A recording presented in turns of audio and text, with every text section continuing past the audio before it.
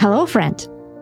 We often feel hesitant to set priorities because we feel that once we choose this one thing over the other, it automatically makes it more important, right? And especially when it comes to prioritizing work over life or life over work, this choice seems to be impossible to make, or it causes feelings of guilt and shame.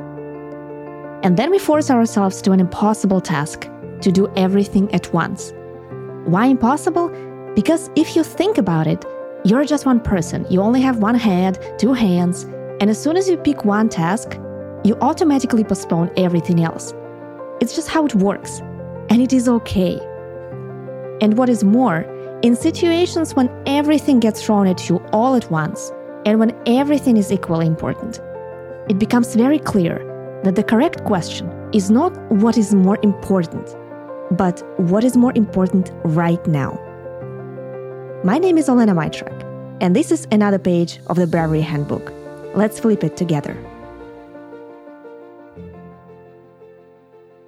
I was very much looking forward to this vacation. The year started off very busy, and by February, both Kevin and myself were already ready for some time off. With kids, you have to plan all of your vacations around school breaks. And thankfully, spring break was coming up soon, so we decided to spend it in Los Angeles. We really wanted to kill several birds with one stone with that trip. First, that winter in Houston happened to be rather cold and gloomy, and so we all could use some of the Californian sunshine. Also, Kevin wanted to see some of his LA-based clients. We were hoping to catch up with some of our friends, and Kevin's mom lived there. So we were going to rent a villa in a nice beach resort and spend a few days together as a family. I was already envisioning lots of hiking and walking on the beach and just rest in general. Here is what it was supposed to look like. We would fly in on Sunday and drop off Dasha at Kevin's mom. Me and Kevin would stay at the hotel in downtown for 3 nights. This way we would be able to work half day on Monday, then Kevin would take his clients out to dinner on Monday night. On Tuesday, we'd hang out with our friends and then have a date night. And then on Wednesday, we would reunite with the family and spend the next 4 days enjoying the Californian coast. What a nice plan. And it was only a few weeks away. But soon, the first disappointment came in. We checked the weather forecast in LA and it was not good. It was going to be raining and in the 50s all week. Not the weather you're expecting. Seriously, we can get it here at home in Houston. Well, whatever, no big deal. But then on Thursday, 2 days before we were supposed to get on a plane, a huge issue popped up at work for me. Something got completely out of control on one of my projects, and I sort of committed myself to solving this problem. Side note, it took 8 months to fully solve this problem. So I was pretty naive, hoping I'd solve it quickly. But I didn't know it back then. I worked late that Thursday, and then Friday, and at that point, I was starting to seriously worry that I would have to work quite a bit the following week. When I told Kevin about it, he said he would likely have to work more than just half day on Monday as well. What a bummer.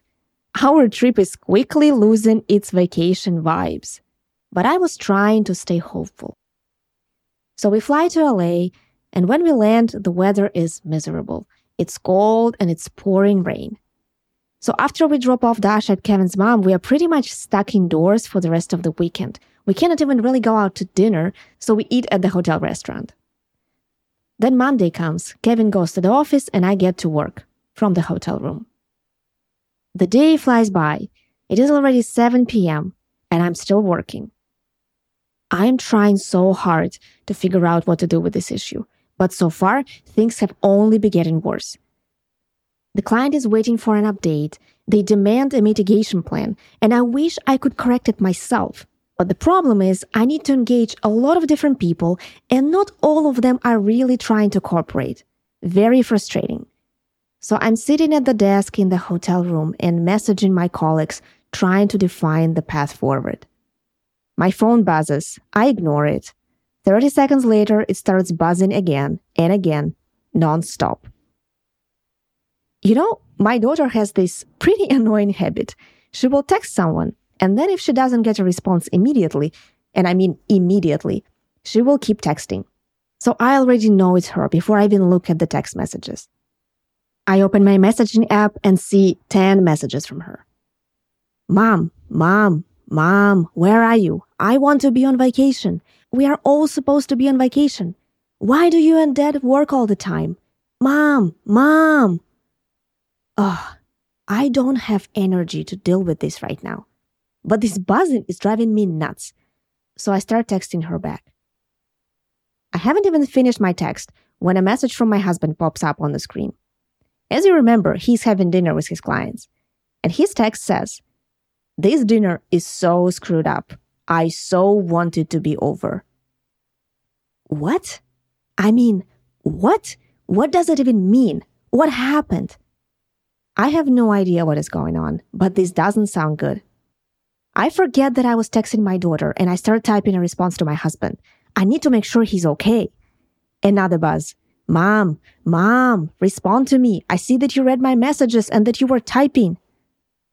Okay, stop. This is too much. It's just too much. I am just one person. I only have 2 hands and 1 head. And this head is about to explode right now because of all these texts and all these clashing priorities. I need to calm down. I close my eyes and take a deep, slow breath in. And another one. And one more. I keep breathing with my eyes closed, trying not to pay attention to my phone buzzing, until I start to feel that my heart rate slowed down a bit. Okay, I feel better now. I can think straight again. So, what have we got? I grab a pen and a notebook and write down 3 things that require my immediate attention. 1, I need to figure out what to do with this work issue. 2, I need to make sure my husband is okay. 3, I need to text my daughter and calm her down. Okay, but what do I need to take care of first? I choose to text Kevin. The rest can wait. I send him a text and he responds in a few minutes. It sounds like someone did something rude at the dinner. Okay, that's bad, but it's not life-threatening bad. A few more texts back and forth to comfort him and to let him know that I'll be here to listen once he gets back to the hotel. Okay, now I need to get back to Dasha. She probably already lost hope that I would ever respond to me because my phone is not even buzzing anymore. But first, another deep breath. I write a long text to Dasha explaining why I have to work, why it is very important, how much me and Dad love her, and how much we look forward to spending time together later in the week. I try to make my text as loving as possible. I know she's frustrated. All right, now I need to do something about this goddamn work issue. And here is the problem. It's not just today that I have spent the whole day working instead of half a day as I planned. I will also need to work tomorrow and on Wednesday because on Thursday we need to get back to the client with a plan. So here is the main choice I need to make right now. Do I say, screw it, I am unavailable and let my colleagues handle it? Or do I drive this conversation on Thursday as well as everything that will lead to it, meaning that I accept the fact that my vacation is officially ruined? So what is more important? No, this is not the right question.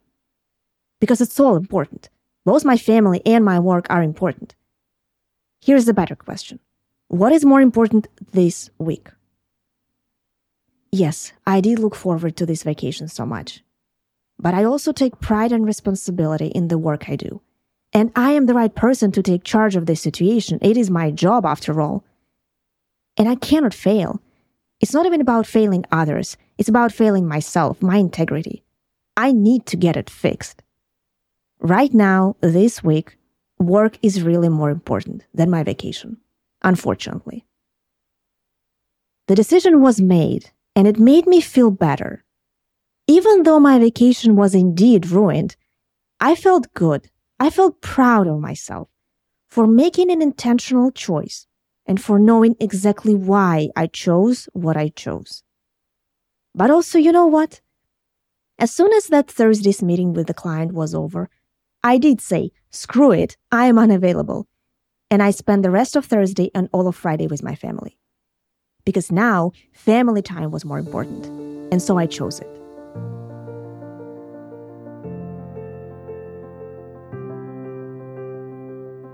Thank you for being with me today as I flip another page of the Bravery Handbook. I would absolutely love to hear all about how you liked today's story and what you're taking away from it. Leave a review and let me know. And be sure to connect with me on Instagram and join Bravery Circle, a free space where we'll learn to embrace who we are, maximize our time and energy, and shine in both career and motherhood, as well as any other life endeavor that we choose to pursue. Until next time.